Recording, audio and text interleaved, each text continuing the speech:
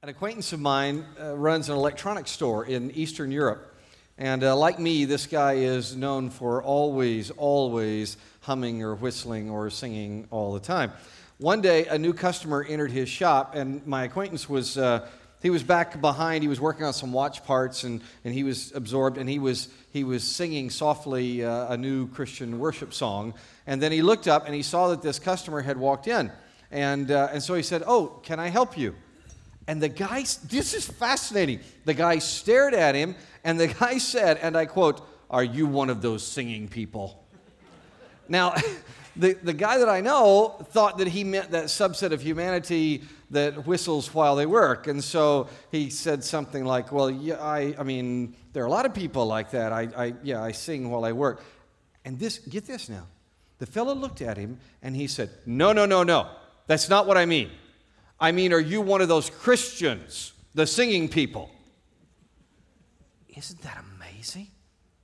This guy recognized, he equated Christianity with the lifestyle of singing praises to God. And by the way, he's correct. For centuries, people all over the world have known that you Christians are the singing people. Please open your Bible to a great summary of this. Colossians chapter 3, verse 16. Colossians in your New Testament, chapter 3, verse 16 details how we grow up in fellowship, and it says this: "Let the word of Christ dwell richly among you, in all wisdom, teaching and admonishing one another through psalms, hymns, and spiritual songs, singing to God with gratitude in your hearts." Three great big ideas here, three concepts that shape and change lives. First is that we read and study, apply, memorize Scripture. That's how the Word dwells among our souls richly. Secondly is to nurture significant relationships, teaching and admonishing one another. And the third, through psalms, hymns, spiritual songs, singing to God, worshiping God with gratitude. That is our focus today. And by learning to live it, folks, worship has the capacity to change all of our days. Pray with me, please. Let's pray. Father, we pray for this time in your word, that you will teach us how to eliminate the blockades to our worship, how to genuinely sing to you with gratitude in our hearts. We pray even for those who can't be with us today. We ask you to encourage and bless them in the same way. In Jesus' name, amen. Singing is the main verbal around which this passage is built. Singing to God is a vitally important activity. Oh, by the way, it's the headline in the left side of your notes. You got a worship guide when you came in. Look in there, and you'll see the headline, "Singing to God." There is a reason Christians have always been known as a singing people. Worship is a critical part of how we are shaped, a regular expression of gratitude to God for the miracle of being in fellowship with Him and with His people. Now, this singing is expressed in three ways: psalms, hymns, spiritual songs. Let's look at those. Psalms almost certainly means singing from the Psalter. That's the 150 songs that are in your Old Testament that comprise of the Hebrew songbook. Those are the Hebrew greatest hits. The Hebrews and the earliest Christians used those psalms as their guidebook for singing. Look, it was how they memorized important ideas of God. They would grab tunes. By the way, a lot of times those tunes were very, very bawdy and outside of the faith tradition. But they would grab those tunes, and they would use those tunes to cement God's truths in their hearts, because that's what tunes do. I mean, you know, music retains that same power today. I'm going to prove it to you. Here's what we're going to do. We're going to do a little game. I'm going to start singing. I'm just going to do a few words of a song, and then you pick it up and continue it, okay? You ready? Here we go. Many of you will know this one.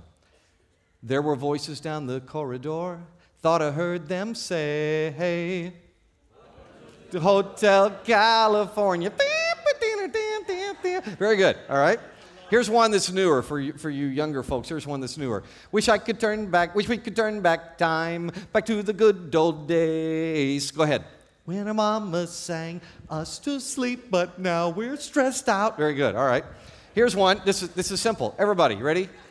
"We are farmers." Very good. Music. It is amazing. Here's an old one. Some of you are younger, may not get this. You ready? "I'm a bill. I'm just a bill, and I'm waiting here on Capitol Hill. Well, now I'm off to the White House." Okay, good enough. You got it, right? That's the power of music for memory. Therefore, a person who wants to be shaped over the long term should sing to the Lord. The psalms that we sing, you know what they do? They brand themselves on our minds, which, by the way, allows us to be shaped for years and years to come. It is much more positive for your long-term growth than knowing we are farmers, bom, ba-dum, bom, bom, bom, bom, right? Singing to God is not only the appropriate response to God's greatness, it changes us because nothing sticks in our long-term memory like a song. Hymns are also used to sing appropriate praises to God. Now, what constituted a hymn in the first century is a matter of a great deal of debate. We know there were hymns sung in the earliest churches, but we aren't certain what they were. This is interesting. There are a number of scholars who think that there are poetic sections of your New Testament that were actually hymns. They constitute hymns. For example, here in Colossians, over in chapter 1, there's a long, beautiful poem about the greatness of Jesus. Here's one part of it. In fact, if you just listen to this, you can almost hear a rhythm in it. He is before all things, and by him all things hold together. He is also the head of the body, the church. He is the beginning, the firstborn from the dead, so that he might come to have first place in everything. Isn't that beautiful? Now, listen very carefully. It's very important to note that Paul stops his acceptable forms of singing after hymns. He says psalms, hymns, and absolutely nothing else, right? Is that what it says in your text? I couldn't hear you. What is this? Is that? No. God specifically inspires the phrase spiritual songs. These aren't scripture. These aren't old accepted hymns, but they capture scriptural ideas. They are spiritual songs. And our forefathers have always added them. Always added them. Think of this. Our forefathers who were enslaved were especially keen to embrace the spiritual song. So much so that there is an entire genre of music known as the Negro spiritual. These songs, these contain some of the best songs ever written to God. And in fact, they are so powerful that even if you are not a Christian, even if they're your first time to ever be in a church, I bet you know these songs. Let's do our game again. You ready? I'm only going to say two words, and I bet you know the rest. Swing low. Coming for to carry me home. You like that? That's good. Swing low, sweet chariot. Everybody, coming for to carry me home. Here's one. This may not be known by as many of you, but you may recognize it. Gonna lay down my sword and shield. Very good. Down by the riverside. Okay, that's enough. Stop right there. Stop it. All right. One more real quickly. Nobody knows. If you've seen Recess, you know this. Nobody knows my sorrow. Very good. Do you want to be changed for the better? Throughout your life, the rest of your life, lodge praises in your brain. Sing to God through all kinds, psalms, hymns, spiritual songs, and do so with gratitude. Singing to God always involves heartfelt gratitude. Look up here. This is Psalm 100, one of the most famous hymns of praise. Listen to it. Shout praises to the Lord, all the earth. Worship the Lord with joy. Enter his presence with joyful singing. Acknowledge that the Lord is God. He made us. We belong to him. We are his people, the sheep of his pasture. Enter his gates with thanksgiving and his courts with praise. Give him thanks. Praise his name, for the Lord is good.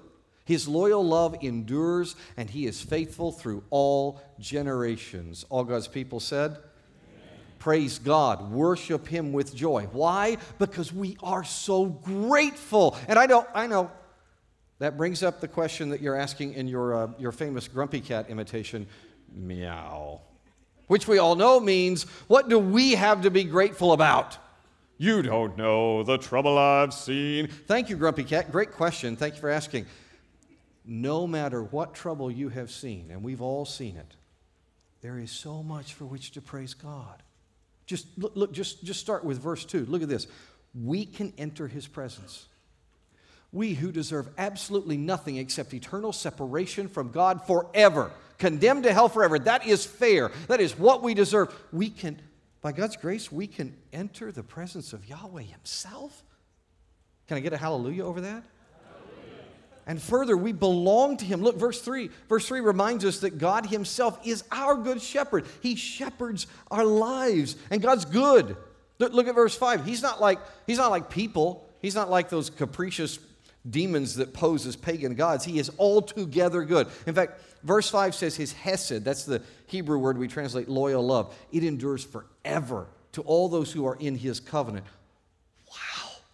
There are literally millions of reasons to sing to God with gratitude, and we are expected to do so together. Now, it doesn't come through in English because until Texas conquers the world, English lacks a universally accepted plural you. But yeah, amen, yeah. Preach it, y'all. The you and the your in Colossians in 3:16 actually really would be best rendered y'all and y'alls. Not all y'alls, that's different. Remember the context here. Colossians 3:16. This verse is about how we become smooth stones, right, for God's service. We want to be as useful as those ones that David picked up when he went to fight Goliath. And the verbiage here is all corporate. So in group worship, think what this is saying. We do more. We don't just engage vertically with God in an individual plane. We also grow horizontally in fellowship. Pastor named Brian Wright did a great job exposing the import of this. I put part of this in your notes. I liked it so much. Brian says this: God created us to connect with him and others, not one or the other. He chooses to have an intimate relationship with us, both individually and communally. We are to understand our lives in relation to both. We're to live perennially as people standing before God, meaning individually. Scripture, you know, in a number of different places says each person will stand before God, give an account. We don't give account for our parents or our children or anyone else. It's individually, and that's true, okay? We need to live as perennially as people standing before God and connected to others. This interlocking interchange, alternating between time alone with God and time together with others, constitutes the rhythm of the Christian life. A false dichotomy has arisen between our individual lives with God and our corporate lives with other believers. This widespread mentality operative among churches and churchgoers has led to a fragmented and unrhythmic Christian life. As a result, and I think he's right here, as a result, we experience less unity and focus almost exclusively on our own individual needs. Sadly true, but what can be done? As you are surely asking in your generic worship leader voice, dude, like how should we establish worship with God that has gratitude and we do it together? Like how? Thank you so much for asking, generic worship leader. The first thing to do is identify the specific problems. What are the obstacles that keep us from worshiping and having gratitude and being together? On the right side of our notes, you'll see I enumerate some of the fellowship killers. These are the things that hurt our developmental fellowship with God and with humans. First is sin. Nothing destroys fellowship with God and man like sin. Look at the very first appearance of the word sin. In Genesis chapter 4, verse 7, God speaks to Cain. Sin is crouching at the door, and its desire is for you, but you must master it. Do you see the violation of Cain's relationship with God? Cain has already allowed sin to get right to the door of his life. The sovereign God can see the danger. The danger is sin lurking there. By the way, the term we translate sin is hatat. It's an ancient word, a really ancient word. It originally seems to have meant to slip or to make a wrong step, kind of like to turn your ankle. It's a misstep. Over time, it came to be used for an archery term, and it was to miss the mark of something. Hatat is anything that is against God's character or precept. Sin means walking away from God's sure path. Sin is missing the mark of God's goodness. And notice this. Cain's sin doesn't just affect his relationship with God. It destroys his relationship with all people. The mark of Cain proves that. Look at the next verse. Cain told Abel, his brother, and it came about when they were in the field that Cain rose up against Abel, his brother, and killed him. That's what sin has been doing ever since. It kills relationships. Your sin will never stay hidden. It never affects, it's just me. It doesn't affect anyone else. That is a lie. Sin always harms both our vertical and our horizontal relationships. That's what it does. Second blockade is isolation. When we introduced this annual vision, I shared my wonder that I had written in my Bible one time. Why did David why did he grab smooth stones to fight Goliath? And I told of how my Israeli friend, when I was in Israel, he showed me, we were in the very wadi where David picked up those stones, and he showed me the difference between the flight of a rough stone and the flight of a smooth stone. It was amazing. A rough stone does not fly true at all. Look, the smooth stone flies faster. It flies truer. Ronnie told me. He said it cuts through the atmosphere. It stays on target.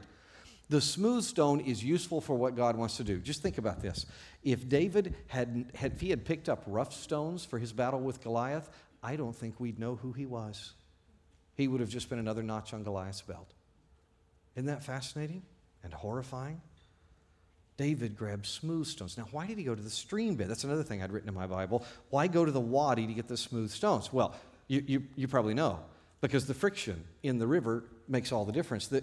Living water, that's water that moves under its own power. Living water is very powerful. And the living water, combined with the other rocks, makes all the ones that are inside the wadi smooth. It is very rare that you have a rock that is smooth outside of the riverbed. So whatever our personalities, our backgrounds, our styles, we must engage. If we stay isolated, it keeps us from being polished. And also, it's not just about you. It keeps other people who need your friction from being polished. Similar fellowship killer is a wasted opportunity to serve with excellence. This happens all the time. Folks, when we don't serve the common good with the same kind of effort that God exhibits in His common grace, we actually diminish the collective good. We actually steal from our fellow citizens. For example, I want to show you just 3. I only have time for 3. These are shoddy efforts that made life worse for everyone, okay? You probably cannot see the numbers, but let me show you. Somebody's job was to put the numbers on this seating at a stadium. I'm going to read the bottom row to you. 15, 16, 2, 3, 4, 11, 12, 13. Can you imagine what game day's like? How about this one? Can you imagine having a cup of tea out of this? Now, I looked this guy up. It was a mistake. He did it and actually didn't realize it was a mistake, but it tickled him so much he made a website called Masochist Teapot, and he makes money selling these. Here's another one. You had one job. Look, it takes a minute. I know this is hard for you men because you never put anything up, but when you do, the lid is supposed to be on top of the seat, not underneath it, okay? Now, I chose constructions. These are all about construction things because that's an area where shoddiness is very visible. It's also why God introduces this term right here, avodah. Exodus 36, He introduces this fascinating word, avodah. I want to read it to you in context. It appears 3 times in this passage. Then all the artisans were doing all the work for the sanctuary, came by one from the work they were doing and said to Moses, the people are bringing more than is needed for the construction of the work the Lord commanded to be done. Now that's avodah. We translate it work or construction. But get this. This is amazing. Not much later in the development of the Hebrew language, later in your Old Testament, avodah is not translated work. It's translated worship. Possibly because it was used so often in the work of constructing the tabernacle, the place of God's worship. But do you understand the idea? In this one word, work and worship are connected. And in the same way, our work and our worship can be connected in our everyday lives. Every moment of work is an opportunity for worship. And it's an opportunity we can either embrace or we can waste. Scripture shows 2 ways that our work becomes a wasted opportunity. First, when it isn't done as an outflow of seeking God. Jeremiah 10:21 explains, for the shepherds are stupid. I know you were taught that was a bad word growing up. Follow your parents. But God used, anyway, follow your parents. For the shepherds are stupid. They don't seek the Lord, therefore they have not prospered, and their whole flock is scattered. Now, seek the Lord probably could best be translated seek the Lord's wisdom or seek the Lord's advice. The point is these workers are failing precisely because they go all day without any thought of God. Thank goodness we're not like that, right? Or are we? Let's find out. I want to give you a brief assessment. Just 4 questions, 4 very simple questions. True, false. Answer true or false to every one of these. Number 1. My overriding thought with any task is how much money it brings in. True or false? Question number 2. I hardly ever or never think about my work as a way to worship. The interplay of work and worship, I get the concept, but that just doesn't cross my mind. True or false? This is for posterity, so try to be honest. Number 3. God may care about some work. I can see that. He cares about some work, but not mine. This is not important. What I do is too mundane. True or false? Work cannot be worship when business is bad. I mean, I have such a terrible boss, or I have such horrible employees, or there's just no money. Business is so bad, there's no way it can be worship in this environment. True or false? If we answered true to any of those, we are falling into the trap that Jeremiah described. As Jeremiah said, we're being stupid. We're missing work as worship. And when we waste the chance to work as an empowerment from God to worship Him, it hampers our fellowship with God and with people. Second problem that arises when our work is based on greed and not on faith. It's pithily described, Proverbs chapter 28, verse 25. Greed causes fighting. By the way, Proverbs often, and this is one of them, Proverbs often sets up dichotomous statements. There's one that says one thing, and then the next clause says the next thing. Okay, so this is one of those. Greed causes fighting. By the way, does anybody have any doubt about that? Okay, if you don't think greed causes fighting, please get up now, go over to the other building, ask to go to the 2-year-old room. It will become very evident to you, okay? Greed causes fighting. Well, what's the opposite of that? Trusting the Lord leads to prosperity. Trusting the Lord leads to prosperity. We learned in a recent series we did on work that good work is about contributing. It's about adding value. God is the provider, and compensation should be trustingly left in God's hands. Stephen Grable of the Acton Institute had a great comment on this verse. He said, in good work, contribution precedes remuneration. I can personally testify to this. When one is concerned with one's own contribution and not with remuneration, everything works better. If you focus on trusting God and working hard, it will shock you how productive you can be. It will shock you how much you can contribute. And frankly, quite often the income is also going to follow as a shocking and welcome surprise. By contrast, work based on greed hurts our fellowship with God, and it hurts our relationship with people. Another fellowship killer is distraction. Squirrel!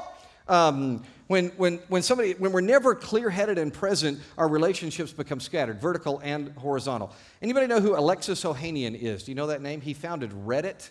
He founded a company called Intercapital, a couple other businesses I can't remember. His wife's more famous. Her name's Serena Williams. All right, you heard of her? All right.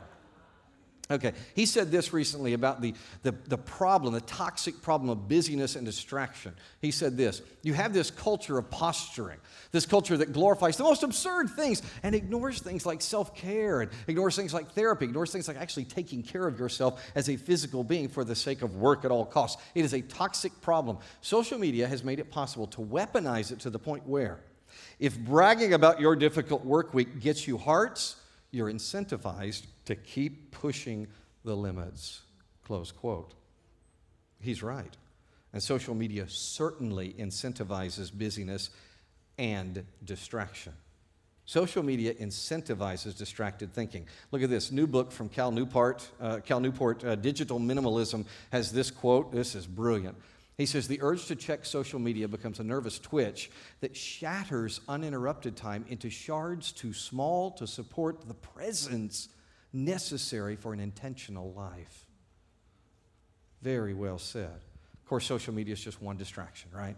There are many others. So what I did was I got a small group of people together, 6 people.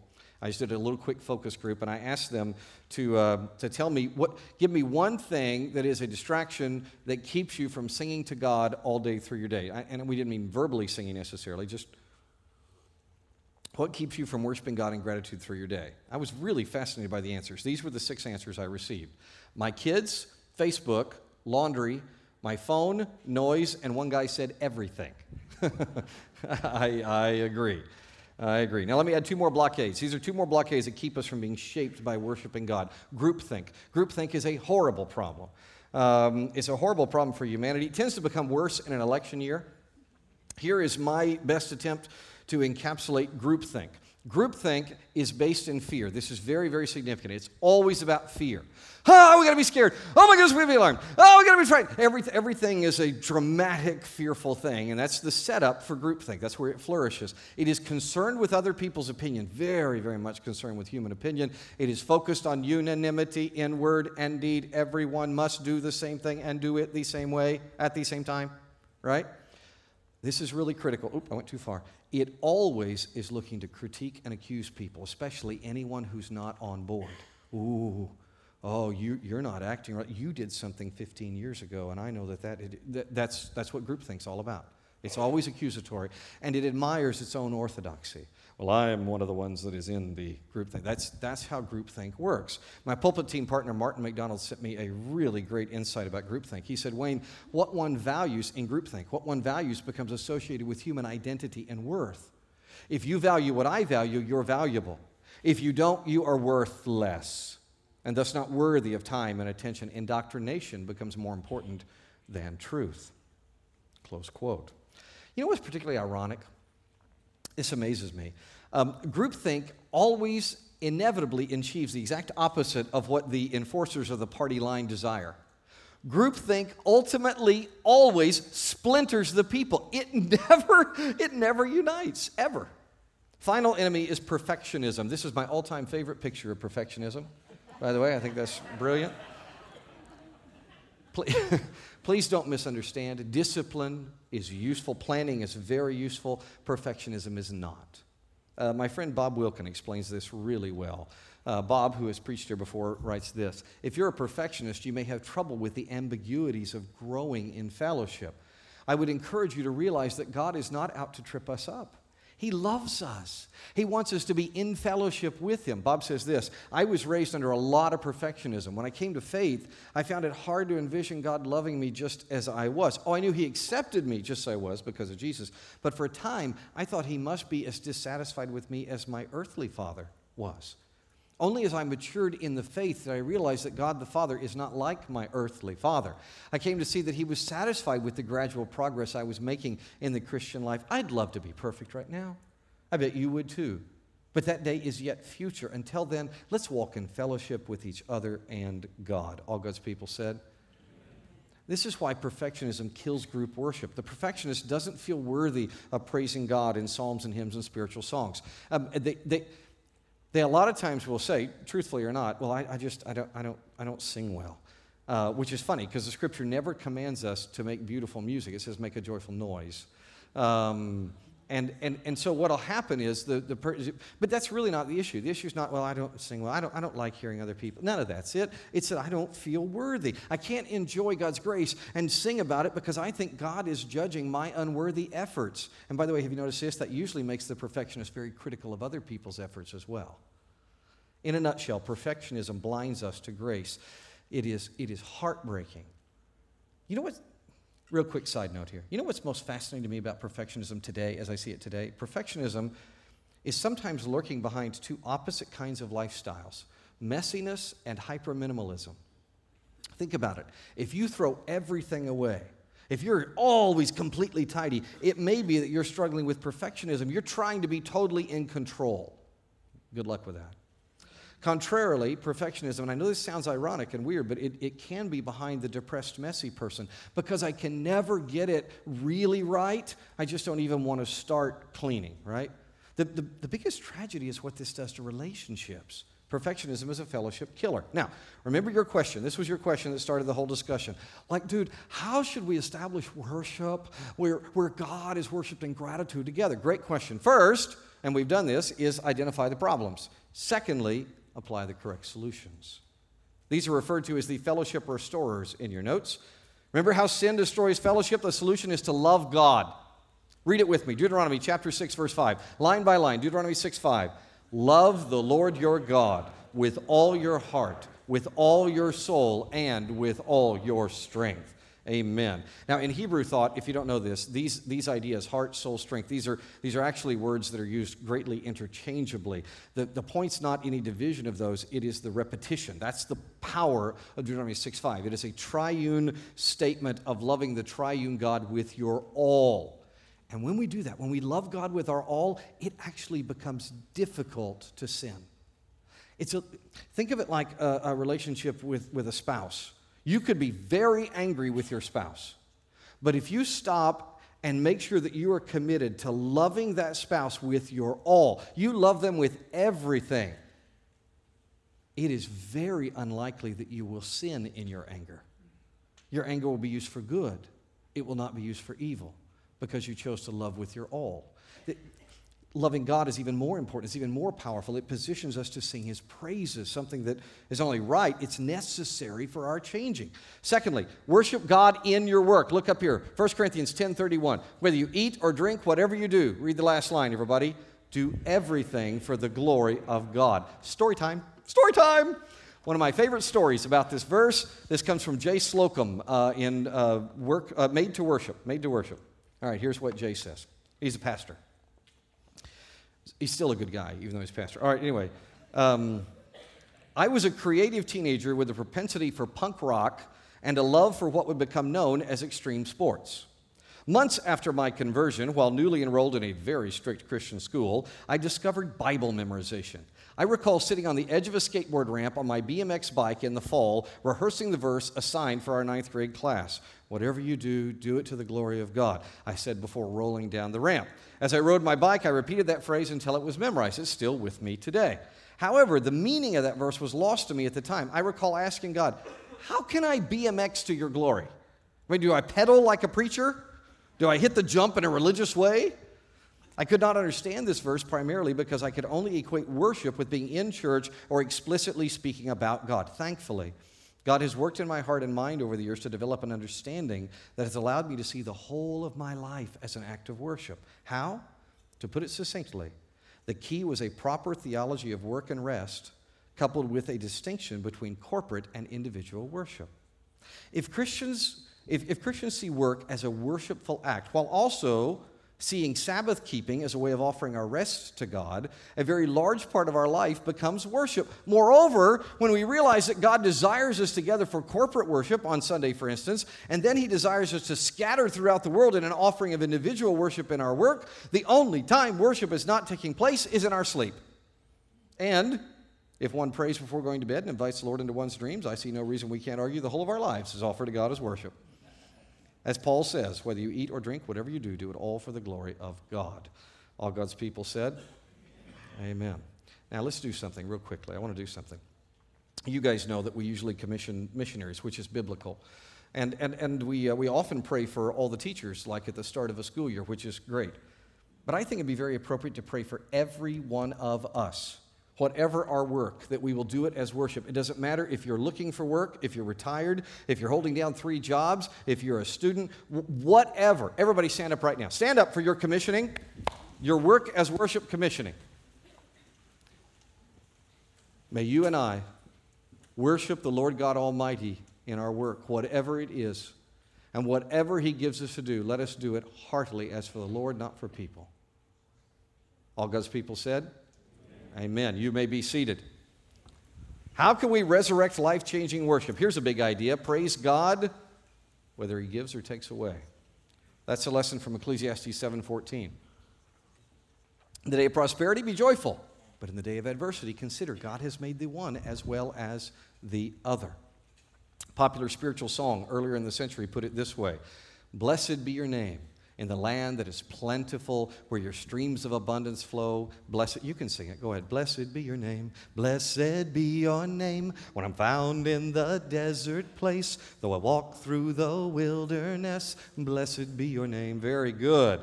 The key is to sing when we are in the abundant and when we are truly in the desert place. And a member of this church has recently showed a beautiful picture of the latter. This lady is homebound due to a painful and disfiguring illness.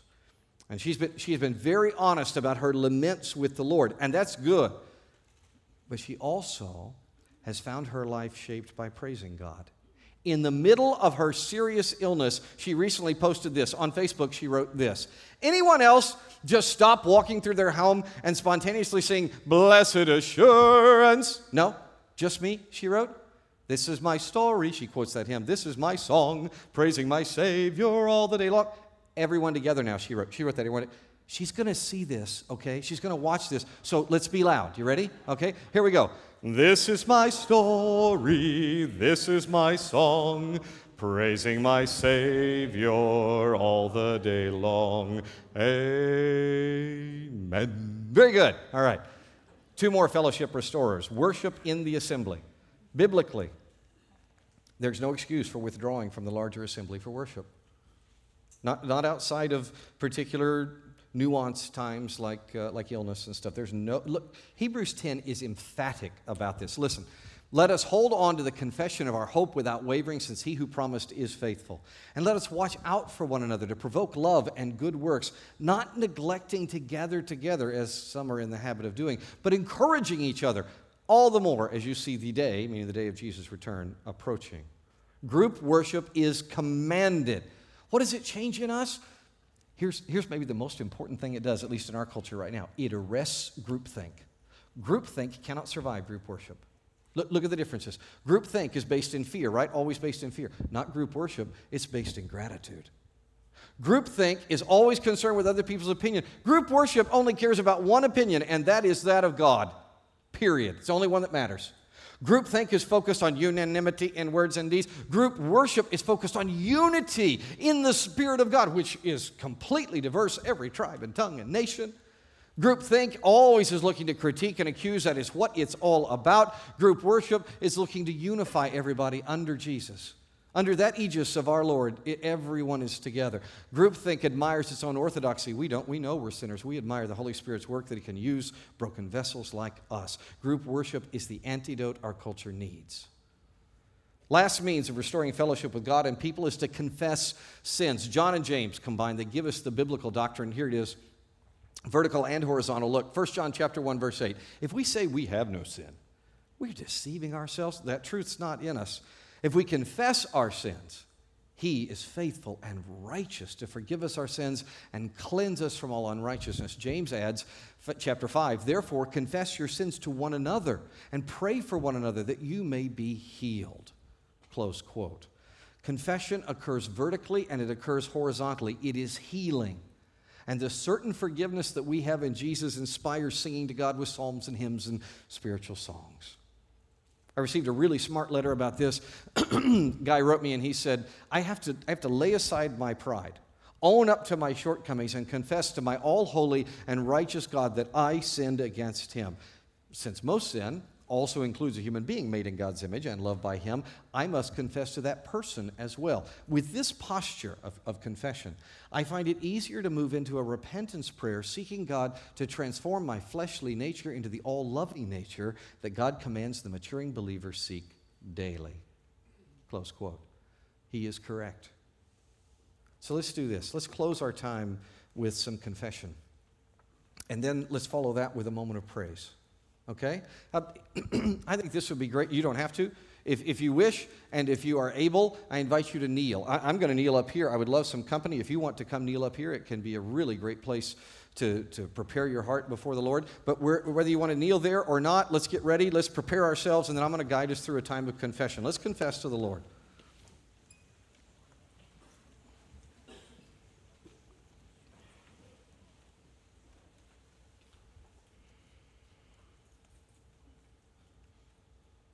Confess your sin. Mortify, call it what it is. Turn to the righteous, all-holy God and confess sin.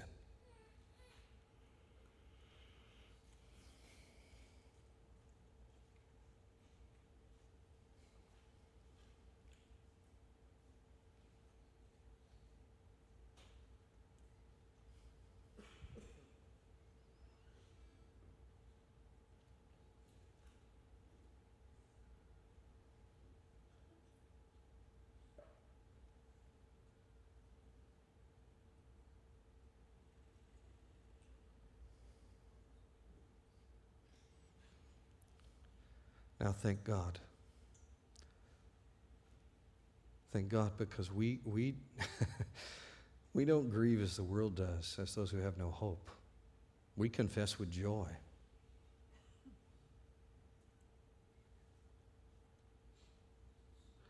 The reason we can confess with joy is because of Jesus.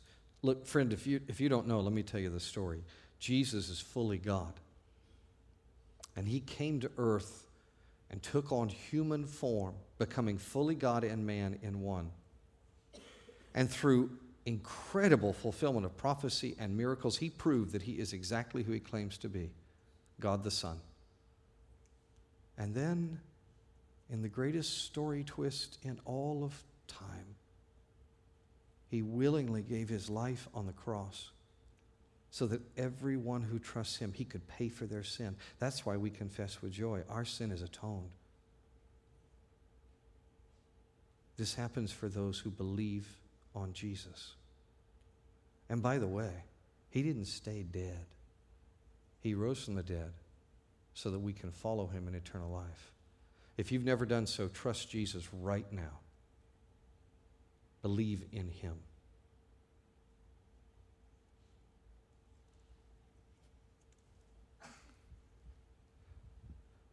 Everybody's still praying, but if you trusted Jesus, raise your hand. I'd like to rejoice with you, just you and me. Raise your hand, let me see you. Good for you. Amen. Father, I thank you for these believers, new and old. I thank you for how awesomely great you are. And I pray we can sing about it all day, every day. In Jesus' name, amen.